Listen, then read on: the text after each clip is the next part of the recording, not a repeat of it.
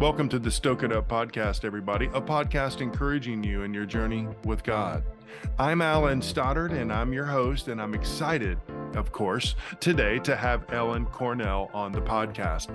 Ellen's no stranger to the Stoke It Up podcast, and she works or serves with Cru, formerly known as Campus Crusade for Christ. She is a missionary in Orlando, Florida at Disney World.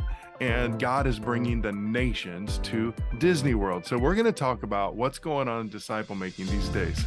But before I do that, I wanted to let Aaron Salvato and Cody Nunes give you an idea and vision for participating with us tomorrow on Giving Tuesday in the Calvary Global Network initiatives. It's amazing. I won't try to restate what they're doing. I'll let them say it all by themselves, and I'll meet you on the other side for the podcast. Hi, I'm Aaron Salvato. And I'm Cody Nunes.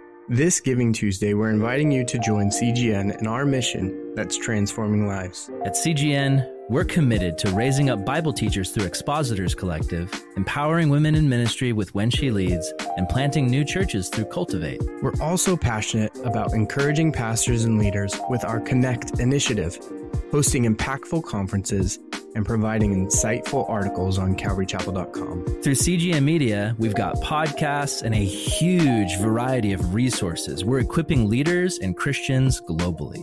Your support helps us continue these vital efforts. We're a small team doing big things, so this Giving Tuesday, your contribution can help make a significant difference. Support the work of Calvary Global Network this Giving Tuesday. You can visit cgn.org/give to donate.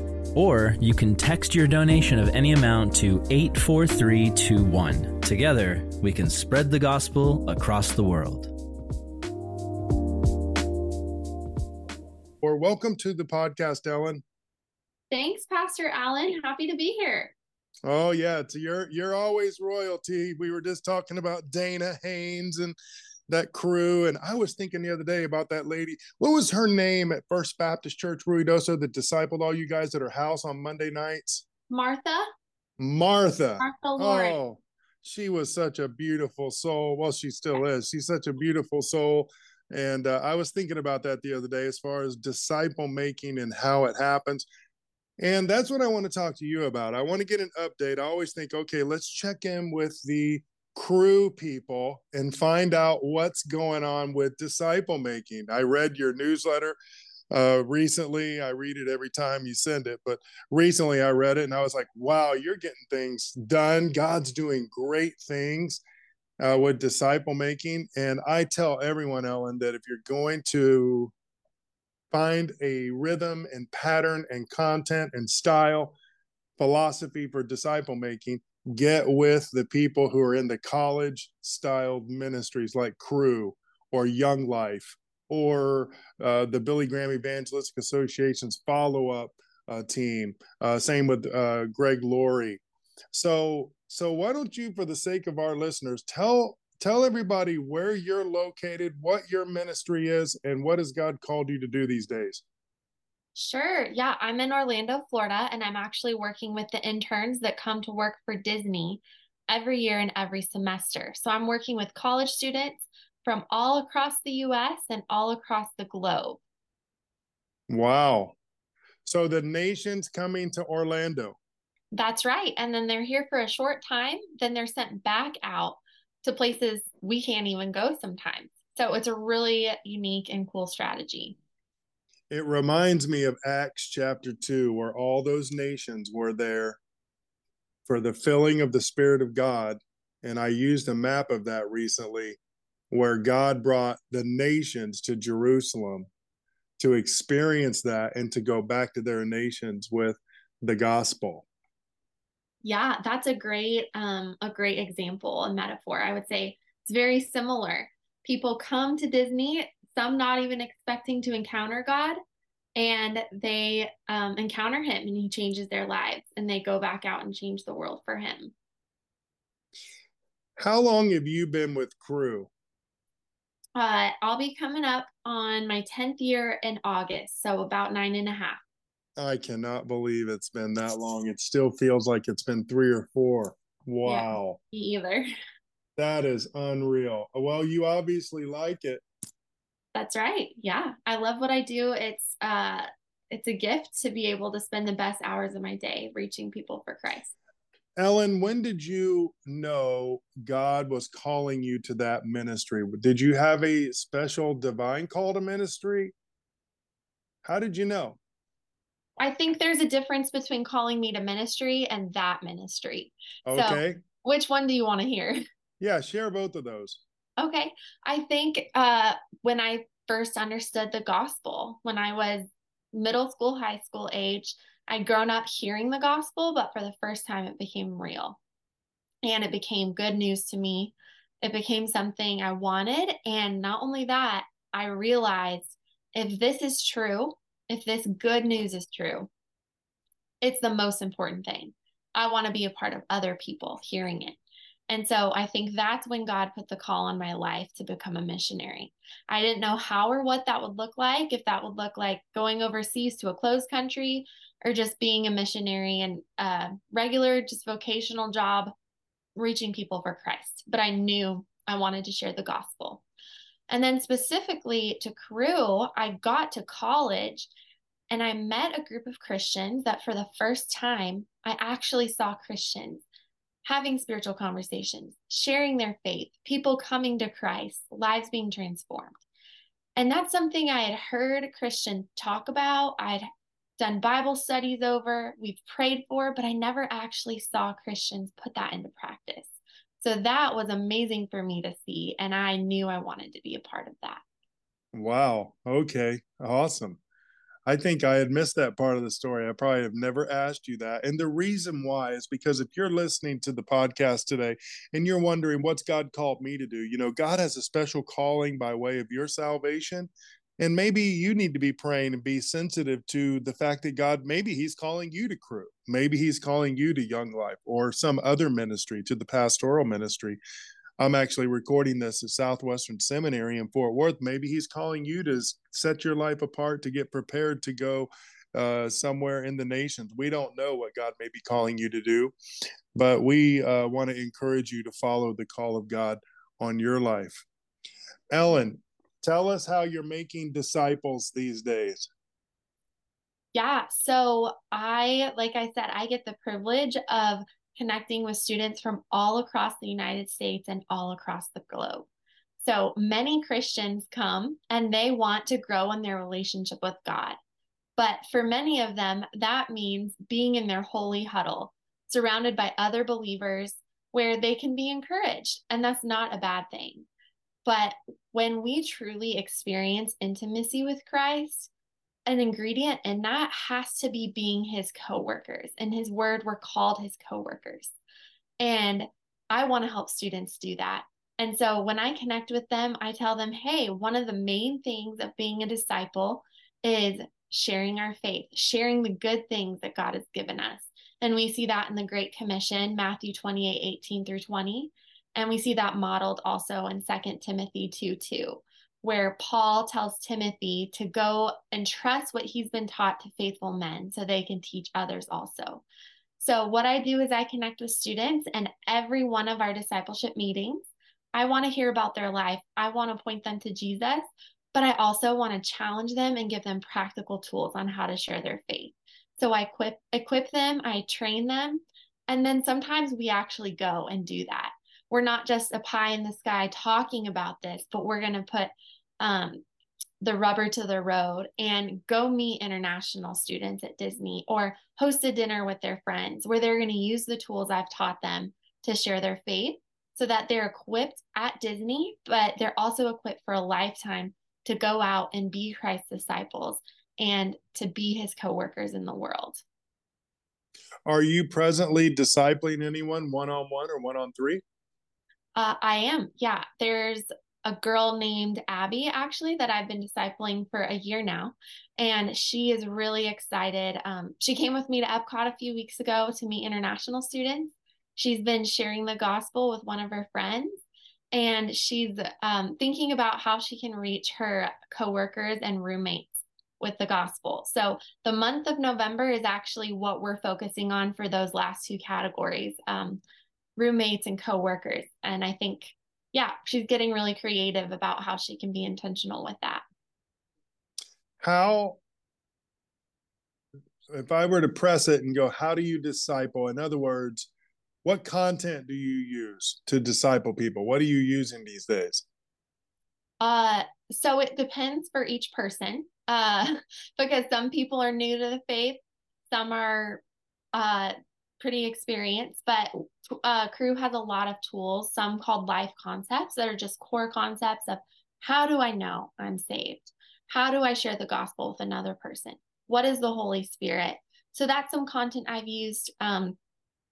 And for a more mature believer, something I've used is something called the gospel-centered life. I would say more than content with discipleship, what's most important is format. So I use an acronym called DNA. So the D stands for divine truth. Discipleship should have divine truth where we're connecting with the Lord, reading his word, growing in him. The next part is nurturing community. This is typically where Americans do a good job in discipleship. We view discipleship as counseling over coffee, but that's not all that it is. So we want to connect with the person we're discipling on a relational level, care for them, show compassion, wisdom, and love. But that's not all that discipleship is, which brings me to the last part, apostolic mission. Every meeting I have has some component of how can we be missional. So again, that's going to be the training component, the actual component of doing that, the equipping, the teaching, so that they have the tools to jump into the apostolic mission. Wow, I love that DNA thing. I'm stealing that for sure. That is, I'm in. I'm joining your church. Okay, so that is so awesome. That is wonderful. And I just want to say, man, listening to you pour all this out, wow, that's humbling. Everybody, I knew Ellen when she was in the youth group, so it's really cool to see this all going down. So you're getting people reproducing. That's earlier. Right. Would that be a good statement that Cru focuses on getting even new believers into a kind of a early reproducible expectation in their life? That's right. I would even say that some of the content we use, like some discovery Bible studies, what we're having people do is before they are even believers, one of the things that we challenge them to do in the discovery Bible study is to share what they learned that week with somebody so that they're already in the practice of sharing Christ with people, like the truth they've learned about Christ before they even become believers. So that when they are believers, it's like natural. Yeah, I share about who Jesus is. But when someone does accept Christ, within the first 3 meetings with them, we want to take them out to share the gospel. And I think we see that modeled in the book of Acts, where someone comes to know Christ and immediately they go out and share their faith and share their testimony. Of course, ongoing equipping is so important, but when we know the gospel, we have all the tools we need to be used by God to share that message. Ellen, do you see that working? Are they taking it in the Discovery Bible study? Are they taking that and going and sharing? Does that actually happen? Yes, we have seen that happen. And the reason why I ask is twofold. One, I have not used Discovery Bible Study as a tool yet, but I know it. You turned Jake and Dana onto it, actually, and I had already just right around that time I had heard about it, so we started looking at it, and I'm hearing about it more and more. So that's my motive in asking. That is so exciting to see people learning to reproduce. I always feel like we are late to the game in the church on that. Again, I don't know if you remember, I go around quoting this statistic. Only 1 in 10 new believers gets discipled after they cross the line of faith. 1 in 10. And most churches have no plan to disciple people one-on-one or one-on-3, or really at all. It's really, they might get in a small group, but when I'm a small groups person, but most of the time it's go into another group where no one knows you really, and we want you to listen to our teaching again, and there's no engagement or expectation of a reproduction. What is the most challenging part these days of disciple making for you in Orlando at Disney World? I think it's finding the right disciple. I think sometimes we think any believer is someone I want to challenge to discipleship. But if you think about Jesus, he had the 72 and then he had the 12. And so it says a lot of times, it says this was a hard teaching. And so some fell away. And so Jesus is calling his disciples to a very high standard. And sometimes, like, I want to challenge certain girls to discipleship, but I share, hey, this is what we're going to do. We're going to learn how to share our faith. And that scares them. And so they fall away because they just want to go to a Bible study or go to a weekly meeting. And that's okay. But we want to invest our time in the people that understand the mission, that are engaged with the mission. And so I think finding the right people to disciple is a challenge. But when you find them and they're on board, they are so teachable and their lives are multiplied into others. How do you find people at Disney World? Great question. A number of ways. So to find believers, we do a survey on Facebook of the groups and kind of weed that out. And then for our international students, we actually go around the World Showcase at Epcot and just create relationships and friendships with them and ask if they'd want to connect with us outside of the park. And from there, we start spiritual conversations with them. And then a lot of times it's just being highly relational. So a lot of the students that we already know or that are coming to something, we challenge them to be missional and invite their friends, their roommates, their coworkers. We have holiday parties, Bible studies, and they invite these friends, and that's where we get connected to new people. So social media, meeting people in the park, and just relational connection. Wow, that's exciting. And I asked that. I think I knew the answer already, but I didn't know this. I never know the specifics. I feel like you guys with Cru, I tell everybody you're on the front edge of actually doing it, but also thinking through new strategies for connecting relationally. Right. Yeah. And that's where Jesus started. I'm really thinking through strategy and vision for church life, and we're seeking to plant a church down in Granbury, Texas. And I've been rethinking strategy. Most of the time in church, we go worship, connect, go. It's some concoction of that. Worship, connect, grow, go.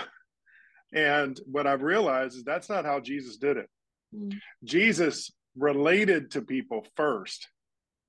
And then he proclaimed the gospel very early. Repent and believe the gospel. And then he discipled them for 3 years. And then he sent them out sacrificially. And I've been thinking about it. So it starts with relationship.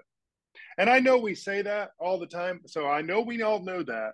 But I don't think we intentionally do that well for the intention of discipling. And so if you're listening, your relationships, your friendships, they're crucial in your life as a bridge to disciple people in the gospel. What barriers are you seeing, Ellen, in people going into the ministry these days? Are you seeing any? Are young adults your age going into the ministry? Yeah, I don't know if you've heard the term Gen Z. Have you heard that term? Yeah. Okay. So Gen Zers are very marked by a lot of things that have happened in the past 10, 20 years, one of them being the housing crisis in 2008. So we see a lot that comes from that, like a fear of being provided for, wanting to get a certain type of job. So a job like ministry, or where they might have to raise their own funds, might strike fear into them. But the reality is, God has always called people to really big things that seem impossible by human standards. And God is providing for, even in the midst of our economy, how it is, he's providing for Gen Zers. He's providing for millennials. He provides when he calls someone somewhere. But I think that's a big challenge, is just the reality of Gen Zers. And I think the reality of just our culture right now. people deconstructing their faith, people turning away from the church. It really takes Christians that believe what the Bible says and are willing to face persecution to step into something like ministry. It's not an easy thing to do. When people think about ministry, they're going to be thinking, how can I learn how to do all this stuff? What does equipping look like at Cru these days? Do you still go to something once or twice a year and you get equipped kind of thing? Definitely, yes. So when I joined staff, I was coached and something called core training. So my coach would go out and we'd share our faith together. She would teach me things. We'd also go through like content. And I did that for 2 years until I finished my core training. So there's that. And then, of course, there's always ongoing equipping. Our nickname used to be Campus Crusade for conferences, because Cru really values not just equipping of ministry tools, but also character. I think that's one thing I love about working for Cru is they really care not just about the things you can do, but the person you are and your character that reflects Christ in all that you do. That's exciting to hear. Amen to that. We all need to hear that. Well, we're excited about what God is doing in and through your life. Ellen, you're still a young lady to me. You're growing in the Lord. I hear you and all this coming out of you. And I'm like, wow, you're an expert equipper now, which is pretty amazing. You wouldn't say that about yourself, but I'm telling you, it's really amazing to see how God is using you there in Florida. If you were going to give somebody some advice on how to connect with Cru to get involved with Cru in the ministry, what would they need to do? Just reach out to you, or is there somebody else they would reach out to? What would you say they should do? As far as getting involved as like wanting to be staff or just wanting to, either go way. To the website, cru.org. You can find local ministries. There's places where you can apply, where you can volunteer. You can search in the search bar your location. So whether that be a campus or a city, and there's bound to be a Cru or something that Cru does nearby. Okay, very cool. And what if somebody's considering a call to ministry and maybe considering Cru, and they're like, I don't know how I would raise money, or I don't know how I would get equipped. Can I ask somebody some questions? What would you tell them? Definitely. I would say go ahead and apply, because you can't, if you get accepted, you don't have to take the job, but go ahead and take that first step and apply. I think that'll help you just to discern God's call. And then there's someone you can talk to through the application process about that. And I would say no matter what you decide, it's going to take a step of faith. Whatever job you do, whether it be ministry or just another job that people do, it takes a step of faith. We're always trusting God. I trust God for my finances. Others are trusting God that they won't lose their job in a month. We just don't always see that everything comes from his hand. And so more than figuring out the practical application, I would say pray. And when God calls you to something, be obedient to that, and he will make a way for whatever he calls you to do. Well, amen to that. Well, Ellen, thank you again for coming on the Stoke It Up podcast. We love you, of course. Please tell Andrew we asked about him. He's a great man of God. We love you guys and excited about what God's doing. It's great to stay in touch with you after all these years of us all being in Ruidoso. Of course, if you see Dana next week, please give her my regards. Love that lady. She's gold. And for those of you listening, thank you for tuning in to the Stoke It Up podcast. Share this content where you feel it might need to be shared, and you might know somebody that's looking to go into the ministry. Cru ministry and collegiate ministry is usually just fire. It's excellent. It's exciting. And disciple making in and of itself is very exciting. And so we always like to check in with the disciple maker. So again, Ellen, thank you for being a part of the Stoke It Up podcast today. My pleasure. Love what you're doing here. Amen. All right. We'll see you guys later. God bless.